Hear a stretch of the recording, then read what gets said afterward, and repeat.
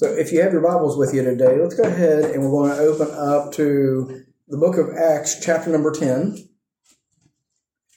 So we've been doing a study in the book of Acts, and we've been following as the Lord is working, as His Spirit is working in beginning and establishing the church. We've been seeing how He's been operating through His apostles and through His believers, and how much that we find that even the apostles are taking a back seat to several other believers. And we focus a lot of times on Peter and on Paul and on some of these others, but we find that the Lord is not prejudiced in who He uses, that oftentimes that the apostles were slow to catch on. They were slow to figure it out. They were sticking around there in Jerusalem, and in the meantime, there were other people such as Ananias and Philip and different ones that went out and was doing the work and kind of beating them to it. And so we've been seeing that going on. But all in all, we find that as Jesus said, He said He would build His church, and it is Him that is building the church. It is Him that's working in it. We see the early church working through trials and difficulties and even some contentions that arise, persecution that arises. But through it all, we see how they're handling all of this, and God is using it to grow them, to strengthen them, to build His church. And it's an amazing thing as we see this happening through the book of Acts, because if you think about it, it started out as being such a small thing. We have Jesus as He is leading His small group of followers, His disciples on the earth. He says that He doesn't commit Himself to any man because He knows what's in a man. There'll be times that the multitudes grow and then they get offended and they run off, and then they come back and they run off, and all that going on. And then whenever He dies, there's a small group in the upper room. There's then a group of about 250. Then He appears to 500.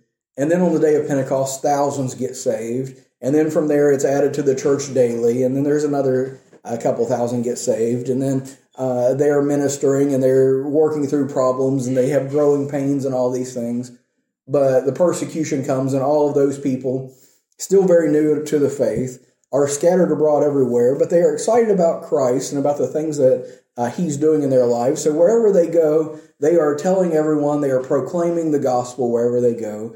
And so more people are being saved, and then it starts spilling over beyond the Jews and into the Samaritans and into the Gentiles. And we see it takes from there, and in a very short amount of time, because of what God is doing in people's lives, because of the Holy Spirit in people's lives, that it engulfs the entire region.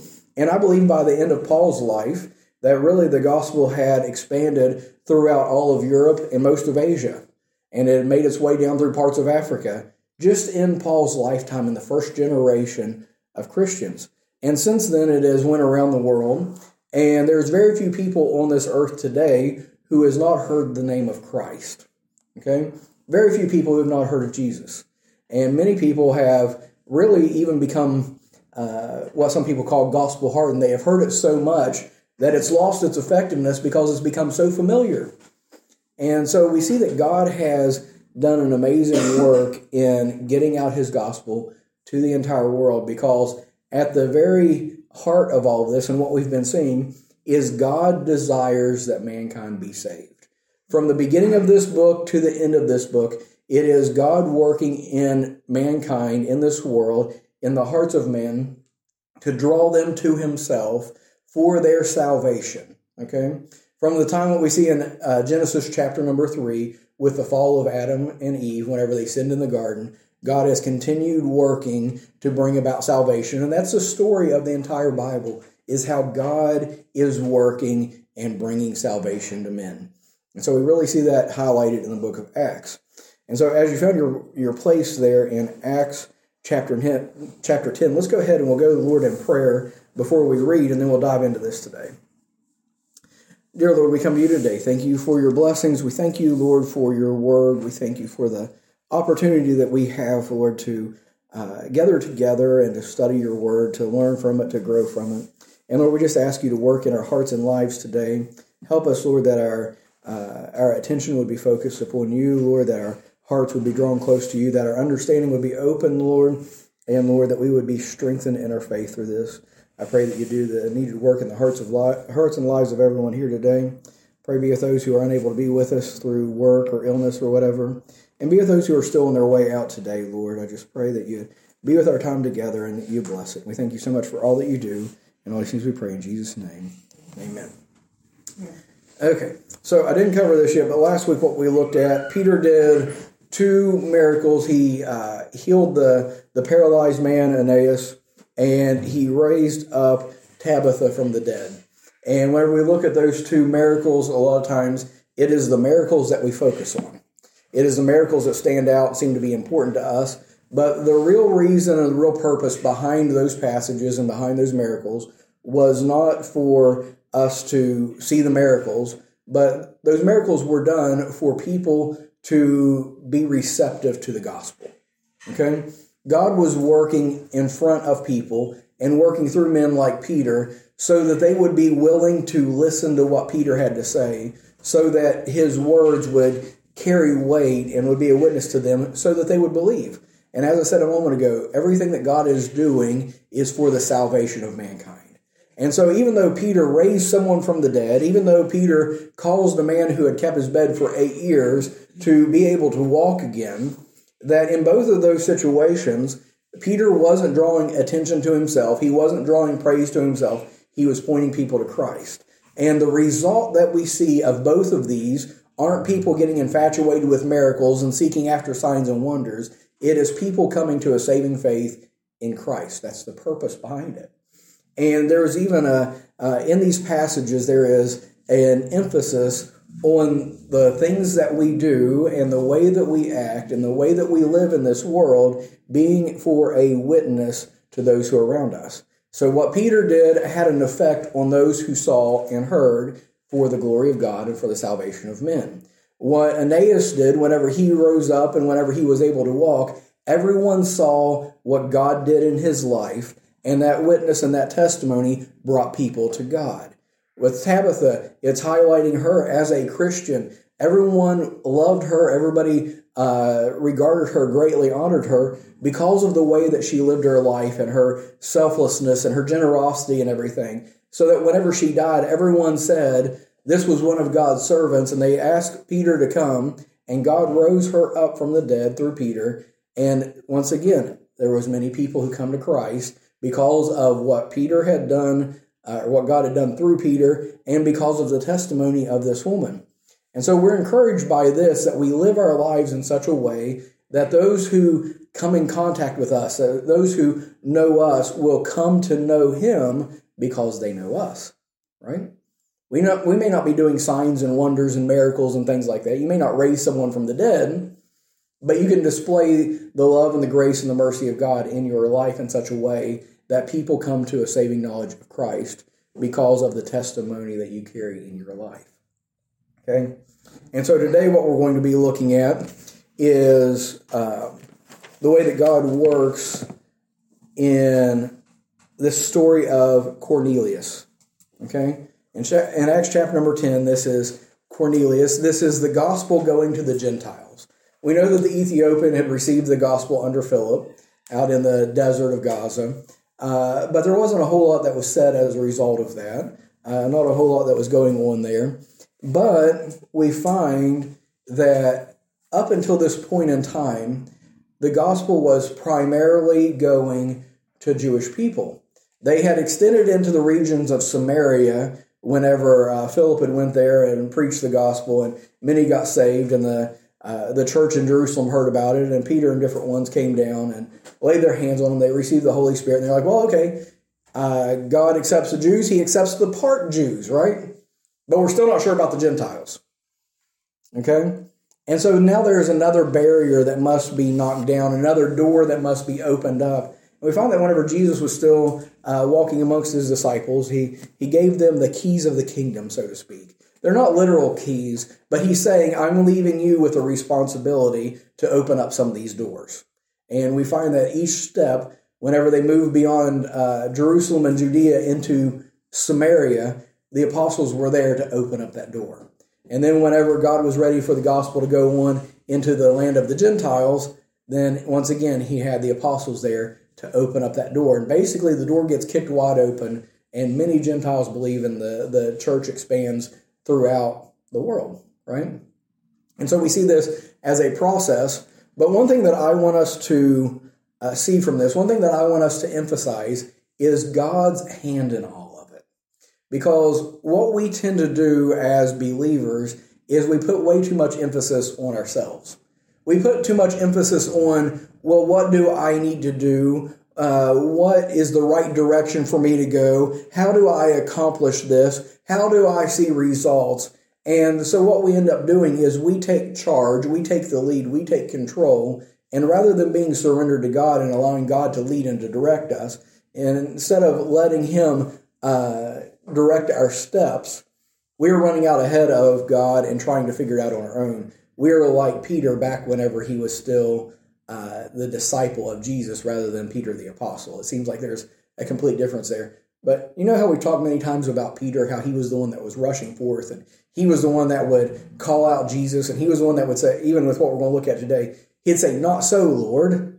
This isn't going to," and he would argue with the Lord because he thought he knew better than the Lord. Have you ever been there?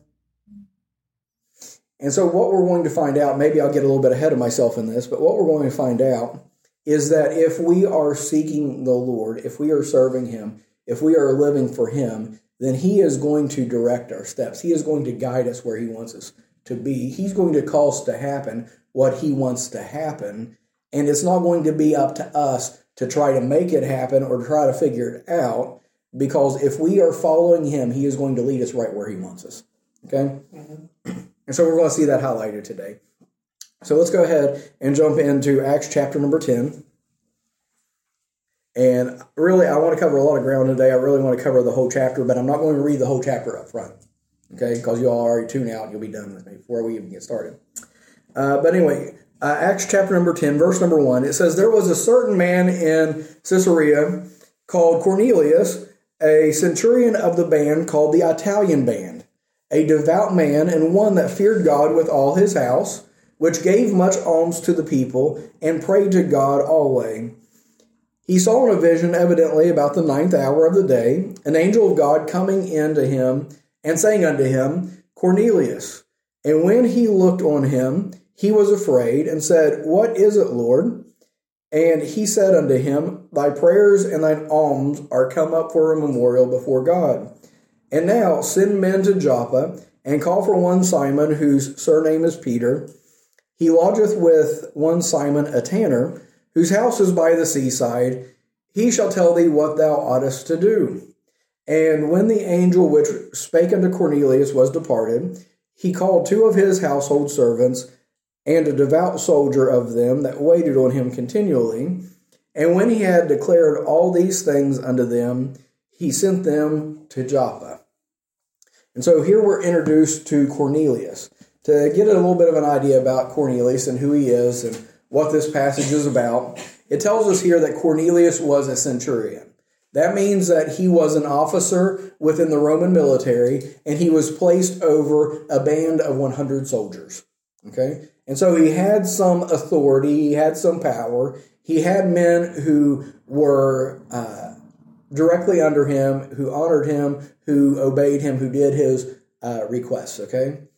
But they were living in Caesarea, which is within Israel, and Israel was occupied by the Romans during that time. And so he had a band of soldiers in Caesarea, in Israel, and the Jews despised the Romans. They despised the Roman occupation. They didn't like having the soldiers around, and typically the Romans didn't care much for the Jews. Typically the Romans and the soldiers would mistreat the Jews, would abuse their power, and all these different things. But we find that Cornelius was different. Okay? Cornelius had been brought up, most likely he would have been not just some national, he may have been an actual Roman from Italy. It says that he was part of the group called the Italian band. So he may have actually been from Italy. He may have been, even by blood, he may have been Roman. Okay? Because the Romans would have had people from all over. It would have been very multicultural, even in the army. But anyway, he's part of the Italian band. He was probably even from Italy. And being from that area with all of the Roman religion and the Roman gods and mythology and mysticism and all of that, that would have been the religion that he had been used to. And somewhere along the lines, he became dissatisfied with the paganism. He became dissatisfied with all of these false gods. And whenever he was around the Jews, even as messed up as the Jews were at that time, and as messed up as the Jews' religion was at that time, as far as they had ventured away from God, he saw the God of the Jews, and he realized that God was different from all of the petty and pagan gods that he was familiar with. He started observing and learning about the God of Israel and seeing the works that their God had done, started seeing what their God was like, started understanding who their God was, and seeing what he had done for his people. And he observed the Jewish religion, and he says there's something different about it. And so he became a worshiper of the God of Israel, even as a Roman occupier. So he had rejected his paganism, he had rejected his Roman religion, and he had become a worshiper of God.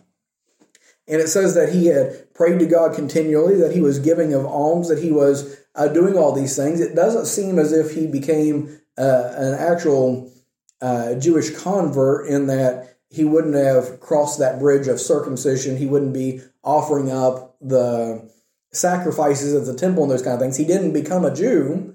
He still remained as a Roman, as a Gentile, but he was one that revered God. He was one that respected the God of Israel, and he was searching for truth. He was desiring to know God. And as a result, God intervened. Whenever we are in search for truth, whenever we are seriously wanting God, desiring God, looking for God, he doesn't hide from us. Instead, he makes himself known to those who want to know him. And so this is what we see with Cornelius. And by the way, I don't believe that this was even a one-time event. We see the same thing going on with the Ethiopian, right? The Ethiopian was a Gentile who was coming up to worship at Jerusalem, and he was searching for God. He wanted to know the truth. And God brought Philip all the way from Samaria down to Gaza to meet him in his chariot in the middle of nowhere so that he would hear the gospel and be saved. This man Cornelius, he wanted to know God. He wanted to know the truth. He was sincerely desiring, and God honored that desire and that sincere hunger of his heart. And he brought Peter, as we'll see, down to come to him and to preach the gospel to him, that he would be saved. I would venture to say, and this one might be stretching just a little bit, so you do with it what you will, I'd venture to say that Paul would even be in the same category. And the reason why I say this is Paul was sincere. He wanted to serve God with all his heart, but religion had corrupted that zeal. Religion had misled him, and so God saw his heart and said, this man wants to serve me, but he's a bit confused. I'm going to take the steps, and I'm going to set that straight. And so he blinds him on the road to Damascus, and he intervenes pretty miraculously in the life of Paul. But it was because of that desire in his heart. He desired the true God. He desired to serve him, even though he was misled, and God set him on the right path. And so in a way, we can see that Cornelius, the Ethiopian eunuch, and Saul of Tarsus, all three are examples of men who were open, who were willing to receive God, but they didn't know where to start. And whenever we come to these, we find that it displays God's desire to save man. This has been the thing that I've been emphasizing from the beginning. But there are plenty of people in this world who have no desire for God. They are resistant to him. They don't care for the truth. They are content with the lies that they believe. They are content with the religion that they have. And for those people, they have shut out God. But for the ones who desire him, he will make himself known. He will show himself faithful. He will show himself true. In Jeremiah 29:13, he says that for those who seek him with all their heart, he will be found of them. Okay? Yes. And so this is the thing. If we're seeking after him, he's not playing a game of hide and seek.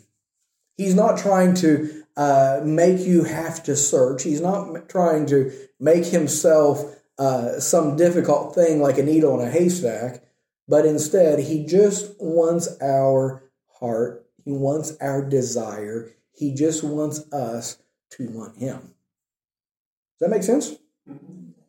And that is what pleases him. We talked about this on Wednesday night, that God is glorified by his creation. He seeks creation to glorify him. That's one of the reasons why we are created. And what brings him glory is whenever we love, we trust, we seek after him. Right? When we acknowledge him for who he is, whenever we lift him up as being the good, the loving, the merciful, the faithful, the holy God of creation, that glorifies him. And so whenever he looks down and he sees a man like Cornelius, who is striving to live a moral, a good life, whenever he is doing good to those around him, whenever he is seeking and he is praying to God, and he's saying, I'm not sure how all this works. I'm not sure who you are, but I believe that you're there, and I'm looking for you, God. Reveal yourself to me. Then God says, I'm more than happy to do that. I'll send somebody there to do so. And now we might get tied up in this whole thing of angels visiting and whatnot. Truthfully, today we've got the Word of God. We've got many believers around. There's much access to the truth that if someone is seeking God, if someone is desiring God, he's not too hard to find. But this early time, there wasn't a whole lot of opportunity for Cornelius. There was not a real good connection for him to make, right? And so I'm just saying this to de-emphasize people that get enamored with angels and miracles and all these different things. That is not God's emphasis. God can use those things. God is still I'll admit that, God is still able to use the miraculous. He's still able to do the extraordinary to get to people. But if you are sitting in a church and hearing the Word of God going out and you're resistant to it in a church, God doesn't need to send you an angel, right? If you are in a place where the Word of God is available and you're not seeking it out, he's not going to send an angel. But I will say that I'll leave the opportunity, the room to work there for those who have no access to the Word of God. For those who don't know where to look, or there's no place for them to find, or they don't have that opportunity. Honestly, anything is possible. And God can work through extraordinary means to make connections. Okay? And even with that, I've heard stories, I've seen such things happening of people. One story that I like to tell, okay? And so bear with me for just a moment on this, but I always thought this was extraordinary. But there was a preacher that I heard at one point in time that he and another preacher friend of his was traveling to a meeting, okay? They were traveling to a meeting. They were going through the Midwest in America, which is farms and fields as far as the eyes can see, okay? And so as they were driving, the one preacher told the other one, he said, stop the car for just a minute. I feel as if I just need to get out right now and preach. To the cornfields. And the preacher laughed at him and he said, okay, whatever. And he pulled over and the guy got out and he preached a sermon to the cornfield. He got back in the car and the guy laughed at him and he said, you feel better now? He's like, yeah, okay, I did what I was supposed to do. And they went on down the road. They went to their meeting. A couple of years later, they were driving through the same area and they had a meeting near where that cornfield was. And they went to the church and he was preaching in that church and a woman approached him afterward and she says, you don't know me, you don't recognize me, but I recognize your voice. I've heard you before. She said, you remember a couple of years ago, you stopped alongside the road in a cornfield and you preached the gospel. He's like, yeah, I remember. She said, well, I was out in that cornfield. I was searching. I didn't know which way to go. I didn't know which way to turn. And all of a sudden, I heard someone telling me about Jesus. And I trusted him. I got saved. I got connected with this church. And I've been serving in this church. I've been learning about God. I've been discipled here for the past 2 years. And so that is an example. And you say, well, that's weird. Yeah, it is. But that is one of the occasions, one of the things that God will do to get his message out to those who need it. Because God desires people to be saved. And I'm saying that don't expect all these extraordinary things. It very well could happen, especially if you are living for God, if you are seeking his will. I'm getting ahead of myself because I'm not to Peter yet. But if you're living for God, if you're doing his will, if you are willing and submitted and listening to his Spirit, he can guide you right to the people who are open and ready and searching and willing. God can guide you to those. He can set up these special appointments, if you will. If you're willing to be used of him, if you're willing to listen to his Spirit, if you're willing to look foolish occasionally, like that preacher preaching to the cornfield, he can lead you right to someone who needs to hear the word. I heard a story this past week, maybe the week before, of a man that was driving down the road. It seems like this happens a lot when you're driving, right? Mm-hmm. And anyway, there was a man alongside the road that was hitchhiking, and the man who was driving had just prayed and said, God, I want you to use me however you want to use me. I want to do your will. Okay, he just prayed that out. And as he was going down the road, as he saw this hitchhiker, for some reason, it just started, there was this feeling, and I don't want to get hung up on feelings either, but there was just this overwhelming thought that he couldn't get rid of, he couldn't get away from, that God wanted him to give this guy a lift. And he had already got down the road another kilometer or two, and he turned around and he came back, and he pulled over and he let this guy in. And they started down the road, and he's like, okay, I hope this guy didn't murder me. Right? It's a hitchhiker. And he just kept feeling as if the Lord wanted him to say something and try to be a witness to this guy.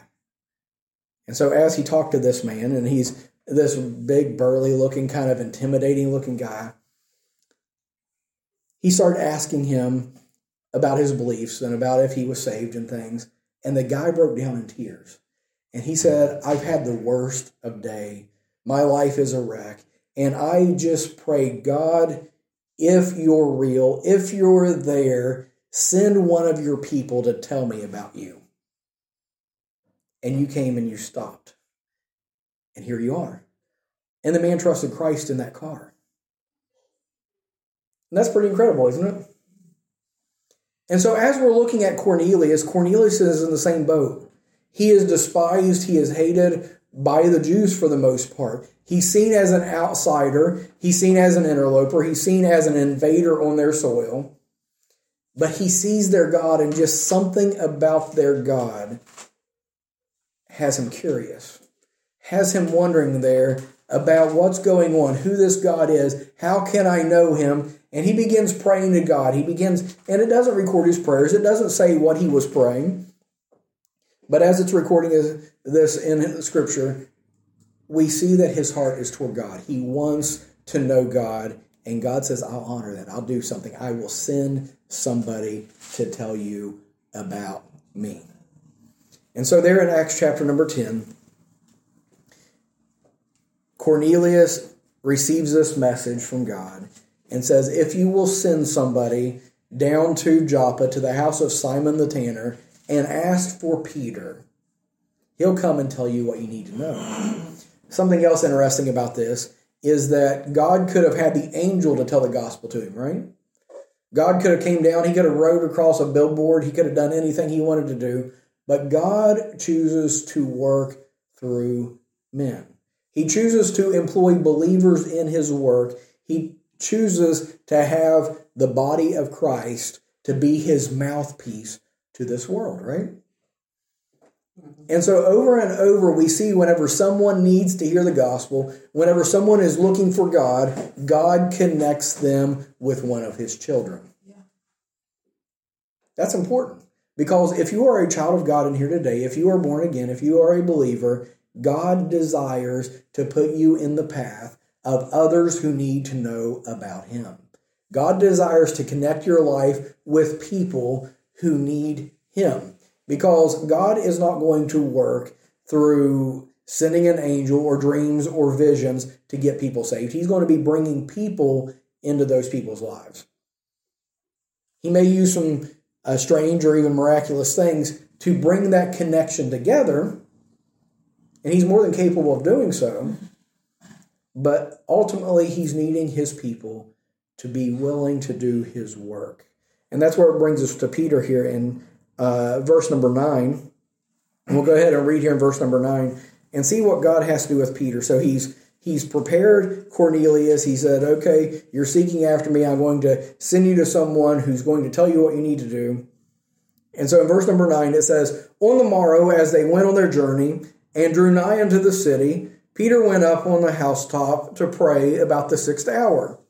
And he became very hungry and would have eaten, but while they made ready, he fell into a trance and saw heaven opened and a certain vessel descending unto him, as it had been a great sheet knit at the four corners and let down to the earth, wherein were all manner of four-footed beasts of the earth, and wild beasts, and creeping things, and fowls of the air. And there came a voice unto him, Rise, Peter, kill and eat. But Peter said, Not so, Lord. Yeah, that always kind of stands out to me whenever the Lord is speaking to Peter and he argues with God. I already brought this out earlier, but we tend to do the same thing. We argue with God sometimes. And we know what God wants us to do. God's leading us in a direction, and we're like, no, I'm not comfortable with that. Not so, Lord. But Acts 10, verse 14, it says, and Peter said, Not so, Lord, for I have never eaten anything that is common or unclean. And the voice spake unto him again the second time, What God hath cleansed, that call thou not common. This was done thrice, and the vessel was received up again into heaven. Now while Peter doubted in himself what this vision which he had seen should mean, behold, the men which were sent from Cornelius had made inquiry for Simon's house, and stood before the gate, and called and asked whether Simon, which was surnamed Peter, were lodged there. While Peter thought on the vision, the Spirit said unto him, Behold, 3 men seek thee. Arise therefore, and get thee down, and go with them, doubting nothing, for I have sent them. Then Peter went down to the men which were sent unto him from Cornelius, and said, Behold, I am he whom ye seek. What is the cause wherefore ye are come? And they said, Cornelius the centurion, a just man, one that feareth God, and of good report among all the nation of the Jews, was warned from God by a holy angel to send for thee into this house, and to hear words of thee. And so now we find Peter in an interesting situation. Okay, notice it says this is the next day. And we often just read this story through, and we never actually separate scene by scene what's going on. So on the day that the Lord is dealing with Cornelius, and the Lord is speaking Peter's name to Cornelius, Peter is completely oblivious that any of that's going on all the way over in Caesarea. Peter has no idea what God is doing, what God is preparing, what this man is seeking, and how the Lord is making these connections. Peter isn't trying to figure out and trying to make ways and inroads and inquests and things. He's not plotting out his journey and saying, this is going to be the next step I'm going to do. He's not searching out Cornelius. He's not doing any of these things. Peter is living his life over here in Joppa, doing the will of God over here. He's living as a righteous man. He is trying to do the things that are pleasing to the Lord. He's trying to be a good witness and a testimony where he's at. He is preaching to the people that come to him. He's discipling the believers there in Joppa. He is going up to the top of the house, and he is praying, he's seeking. He is living as a Christian in the place where he's at, and he has no idea that God is speaking to Cornelius about him.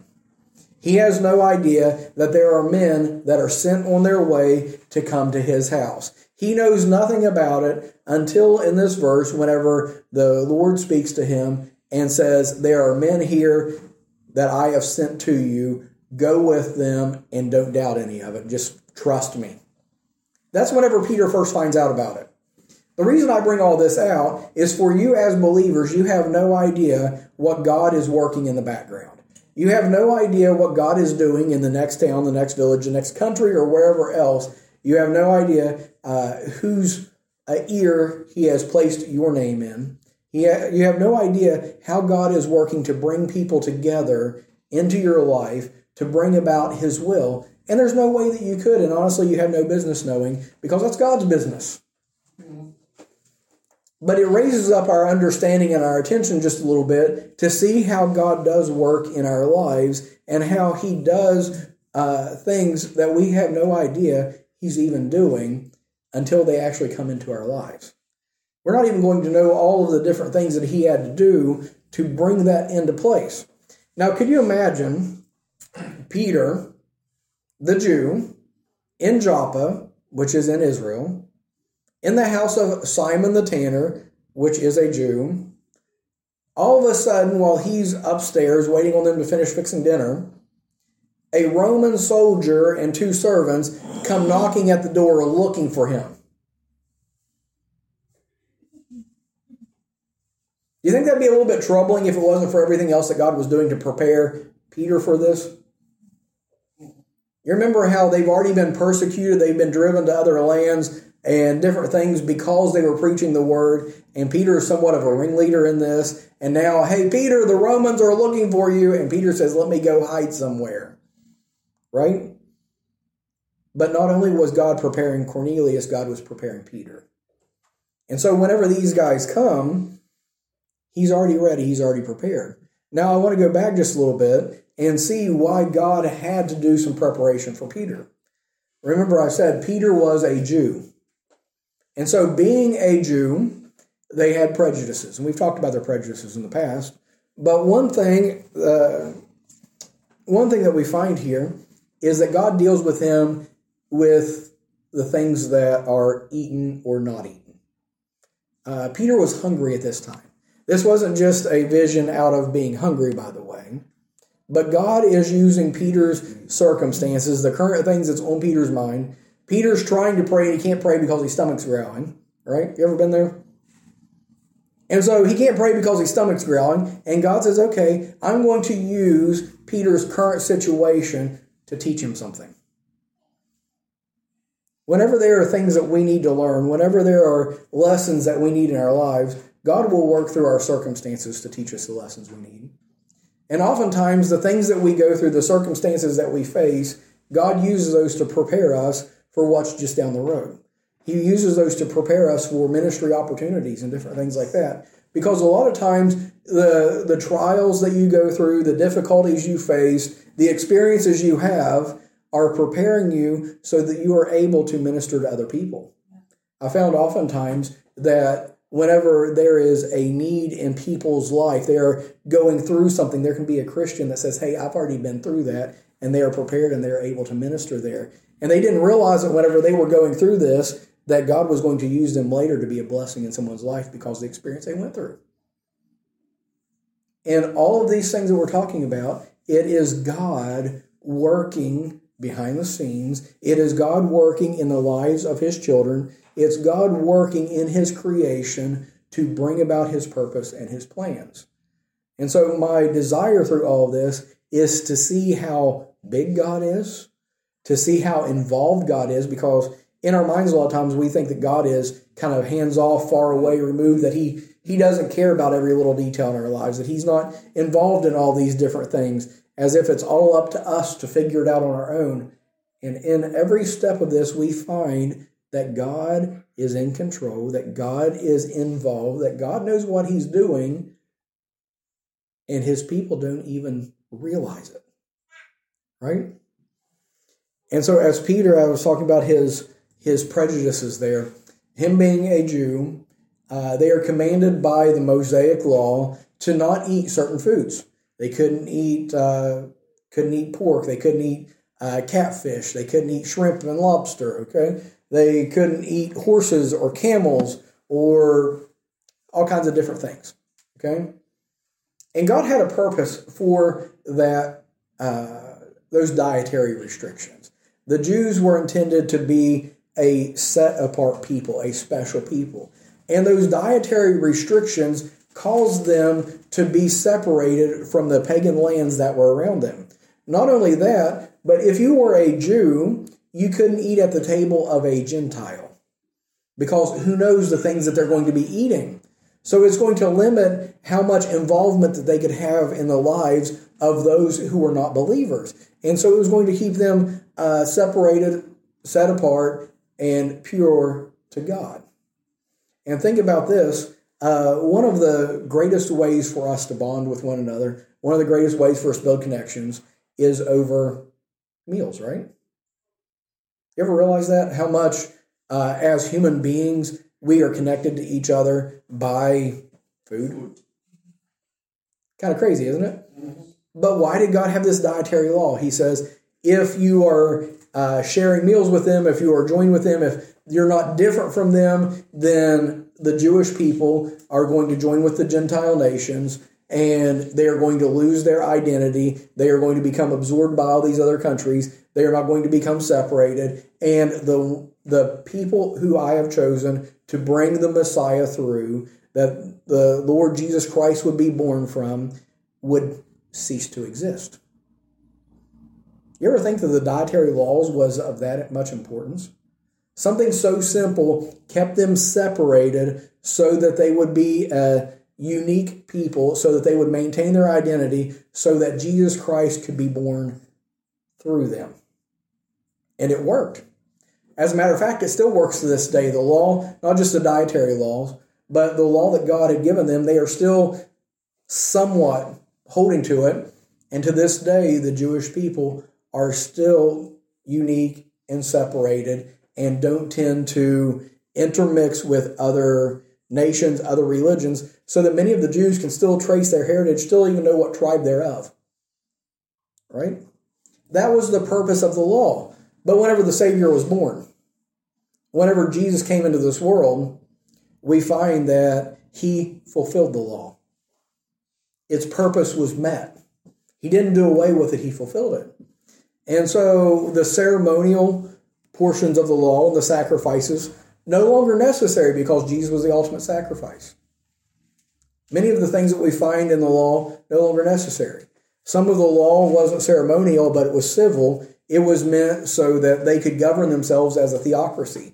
They were a nation under God. And so God was showing them, okay, this is how you are to deal with crimes, and this is the way that you're to deal with each other and different things. But there was also moral aspects of the law, and I believe that hasn't changed. That still applies to this day. Because murder is still wrong. Adultery is still wrong. Stealing is still wrong. Covetousness is still wrong. Idolatry is still wrong, right? But we no longer build battlements around our roof. We no longer separate the types of materials which we make our clothing out of and not mix. Most of us probably today have mixed garments. See how there are some things that the purpose has been fulfilled, some of it still here. But anyway, I'm getting off track. I'm talking about Peter. And so for Peter, he is used to, as a Jew, being a strict adherent to the law. He is used to abiding by the dietary standards. And as a result of the Jews abiding by these dietary standards, they saw anyone who didn't keep those dietary standards as if they were unclean as well. God says, okay, don't eat the pig, it's unclean. Well, you eat the pig, so you're unclean. And so if you're unclean, I'm not going to eat with you, I'm not going to go into your house, I'm not even going to fellowship with you, I'm going to have nothing to do with you because you eat that which is unclean. And so we're seeing here a parallel between their dietary laws and their view of people. And so whenever God gives Peter this vision of this sheet let down from heaven by the four corners and displayed before him with all manner of beasts and animals and fowl of the air and creeping things on it, and he says, "Arise, Peter, kill and eat." He's using his stomach, his hunger at that time, to teach him a lesson. And Peter responds and says, "Not so, because these things are common and unclean. I don't eat these things." And God says, "What I have cleansed, that call thou not common or unclean." And he does it 3 times, and Peter is confused. He's sitting there trying to figure out. He's like, okay, I know that wasn't just a normal dream. I know that's not something that is of no significance. He says, I know this is of God. I know there is a lesson in here. I know God is trying to teach me something, but what is it? And he doesn't have to wait long. He doesn't have to search it out. He doesn't have to go and ask 20 different people. God makes it pretty clear, pretty fast, what he's trying to get across to him. And this is something that's insanely reassuring to me, is God is more than capable of getting his message through. He's more than capable of getting you to know what he wants you to know if you are willing to know it. Okay? And so it's just at that moment, whenever he's sitting there, verse 17, doubting in himself what the vision should mean, that the men are already at the gate. And so this is neat, because even the timing is organized by God. If you think, well, what if I miss it? What if we arrive at different times? What if this doesn't work? God is capable of working out the timing. And so it was just as Peter is sitting there wondering that he hears a noise, and he looks down, and there are people in the gate, and they are looking for him. And I said it would be intimidating. It would be a little bit scary for him.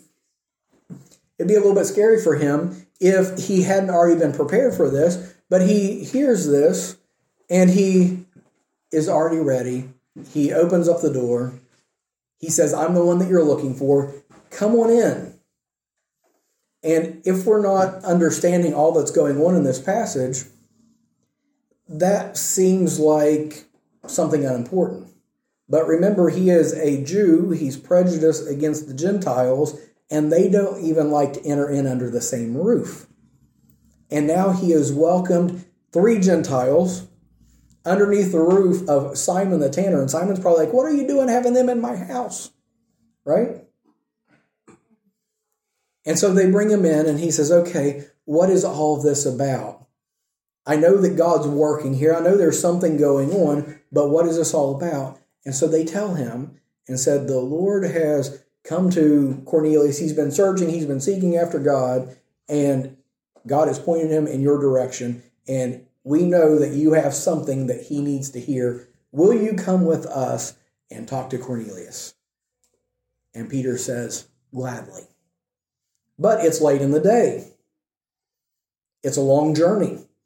It's probably some 30 or 40 kilometers away. You don't want to make that journey in the evening, right? So they said, we got to wait till the next day. And so they actually house these Romans in a Jewish house overnight. If it hadn't been for the vision that Peter had, if it wasn't for the way that the Lord was working in Peter's life, they never would have even been open to this idea. Okay? So they house them overnight. Early the next day, they take off on their journey. And that brings us to our last part here. And I know I need to kind of hasten a little bit. But whenever he goes to Caesarea, verse 23, then called he them in and lodged them. And on the morrow, Peter went away with them. And a certain brethren from Joppa accompanied them. And on the morrow, after they entered into Caesarea, and Cornelius waited for them, and he had called together his kinsmen and near friends. And as Peter was coming in, Cornelius met him, and fell down at his feet and worshipped him. But Peter took him up and said, stand up, I myself am also a man. And as he talked with him, he went in and found many that were come together. And he said unto them, ye know how that it is an unlawful thing for a man that is a Jew to keep company or come into one of another nation, but God hath showed me that I should not call any man common or unclean. Therefore came I unto you without gainsaying, as soon as I was sent for. I asked therefore for what intent ye have sent for me. And Cornelius said, 4 days ago I was fasting until this hour, and at the 9th hour I prayed in my house. And behold, a man stood before me in bright clothing, and said, Cornelius, thy prayer is heard, and thine alms are had in remembrance in the sight of God. Send therefore to Joppa, and call hither Simon, whose surname is Peter. He is lodged in the house of one Simon, a tanner, by the seaside, who when he cometh shall speak unto thee. Immediately therefore I sent unto thee, and thou hast well done that thou art come. Now therefore are we all here present before God to hear all things that are commanded of thee. Now if you can put yourself in Peter's position, he's just walked a long journey. He's confused by the vision. He's doing something he never thought that he would be doing. Following a Gentile to a Gentile's house to speak to a Gentile, right? And so he gets to Cornelius' house. He goes in and he says, okay, I've only got half the story. I know God's been dealing with me. He showed me these things that before I never would have even imagined this. I thought that salvation was of the Jews. I thought this was strictly for us. But God is expanding my understanding. He is teaching me a few things, and I realize that God's not just seeking to save the Jews, not just seeking to save the Samaritans, but he's seeking to save whosoever will. And so here I am. What's the story? What are you wanting? And he says, I've called all my family together. I've called all my friends together because I know that you have something that we need to hear. Let us have it. And so Peter begins to preach to them. Verse 34, he opened his mouth and he said, of a truth, I perceive that God is no respecter of persons, but in every nation he that feareth him and worketh righteousness is accepted with him.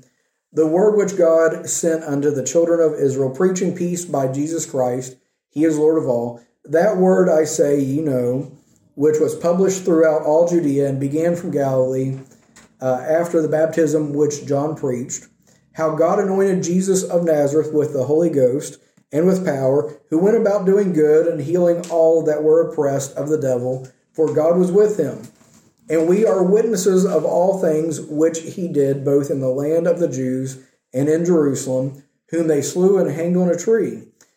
Him God raised up the third day and showed him openly, not to all people, but unto witnesses chosen before of God, even to us who did eat and drink with him after he rose from the dead. And he commanded us to preach unto the people and to testify that it is he which was ordained of God to be a judge of the quick and the dead. To him give all the prophets witness that through his name whosoever believeth in him shall receive remission of sins. And so here's the message that Peter preached. He says, you already know about Jesus. You've lived in you've lived in Judea. You've heard of how he preached, how he went about doing good. You even know that he died and about how he was said to have raised again. We are witnesses. We testify. He rose again the third day, and it is he which is going to be the judge of all mankind. That should be a fearful thing in the heart of man, that the God who created all things, that the Lord Jesus, who was slain by man and resurrected by God, that he is the one that is able to be a judge of all mankind. That means that there is guilt. That means that we have sinned. The Bible says, for all have sinned and come short of the glory of God. But he doesn't leave it at that. This fearful idea that God is the judge, that Jesus is the judge. Verse 43, it says that through his name, whosoever believeth in him shall receive remission of sins. And so this is what Cornelius needed to hear. He says, I know there is a God. I want to seek him. I want to serve him. But there is something that's separating me, something that's keeping me away from him. And he says, I need to know the rest of the story. And Peter explains to him that Jesus Christ came to this earth because we were separated from God because of our sins. And so he took the punishment of our sins upon himself so that we can receive the righteousness of God imparted in us, so that we can have salvation, so that we can have the remission of our sins, so that we can have eternal life with him. And so as Peter is preaching this, and he says, this Jesus that you've heard of came so that you can have forgiveness, so that you can have the remission of sins. What's the response? In verse 44, it says, while Peter yet spake these words, the Holy Ghost fell on all them which heard the word. So they heard, whenever it registered in their heart, whenever they believed, they were born again. They were saved, as it was signified by the Holy Ghost being upon them. At the moment which they believed. They didn't have time to be baptized. They didn't go through some kind of ceremony. They didn't perform penance. They didn't go through all these different works. They believed, and God sealed them with the Holy Ghost. They were born again. They were his children. In verse 45, tells us that the Jews were amazed by this because they weren't expecting Gentiles to be welcomed in. So in verse 45, and they of the circumcision, the Jews, which believed, were astonished, as many as came with Peter, because that on the Gentiles also was poured out the gift of the Holy Ghost. For they heard them speak with tongues and magnify God. Then answered Peter, can any man forbid water that these should not be baptized, which have received the Holy Ghost as well as we? And he commanded them to be baptized in the name of the Lord. Then prayed they him to tarry certain days. And so what we find in the end of this, God had prepared the sinner for the gospel. They were seeking, they were searching for him, and God made a way to connect the sinner with the saint so that they could hear what they needed to hear, so they could hear the truth of God's word, and so that they could be born again. God is seeking to save whosoever will. This is his desire. And so he brought all these things together, and it wasn't orchestrated by man, it was orchestrated by God. And so Peter, because he was in the place where he was seeking God, where he was serving God, God was able to direct his steps, bring him to this man that was searching, preach the gospel to him, and this man and his family and his friends and his household were born again. And it was a lesson to all of these people. It was showing them God's desire. It's not just for certain people. It's not just for a handful. It's not just for the select few. But God desires that all men come to salvation. But the Bible tells us that it's whosoever will. That it is by faith. It is by them trusting in him. It is by them accepting him. God's not willing that any should perish, but that all should come to repentance. And God will do the work for those who are willing, those who are seeking after him. God will bring all these things together. But if we reject him, if we have no desire for him, then he's not going to force himself on us. And so all through Acts chapter number 10, we see God bringing people together that are seeking after him and making his will be done. And it's a miracle. It's amazing. So with that, I better wrap it up. Does anyone have any questions or comments on what we've looked at today?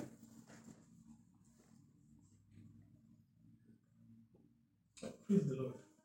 I think this book is very, very unique. Unique in the sense that God, the Holy Spirit, brought about the conversion of Gentiles through Apostle Peter connecting with Cornelius. Each time I go through this scripture, I become really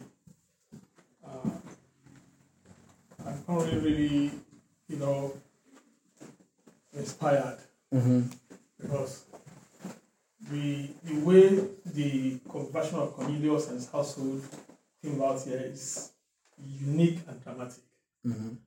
From the first chapter of Acts of the Apostles to the last chapter is full of unique things happening in the life of the Gentiles and the Jews alike. Yeah.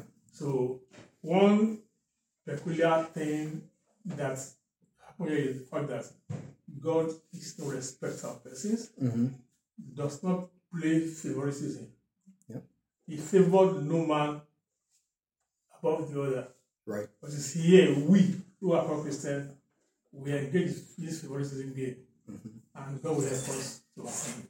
That's just my little. Yeah. Well, that's a great thought, because as he's no respecter of persons, it doesn't matter who we are, where we come from, what our nationality, what our background is. If we are willing to seek after him, if our desire is toward him, he is more than happy to work in us and through us. It doesn't matter. So, great thoughts. Anything else? Okay, well, if there's nothing else, let's go ahead and go to the Lord in prayer, and we'll take a short break before the next service. Let's pray.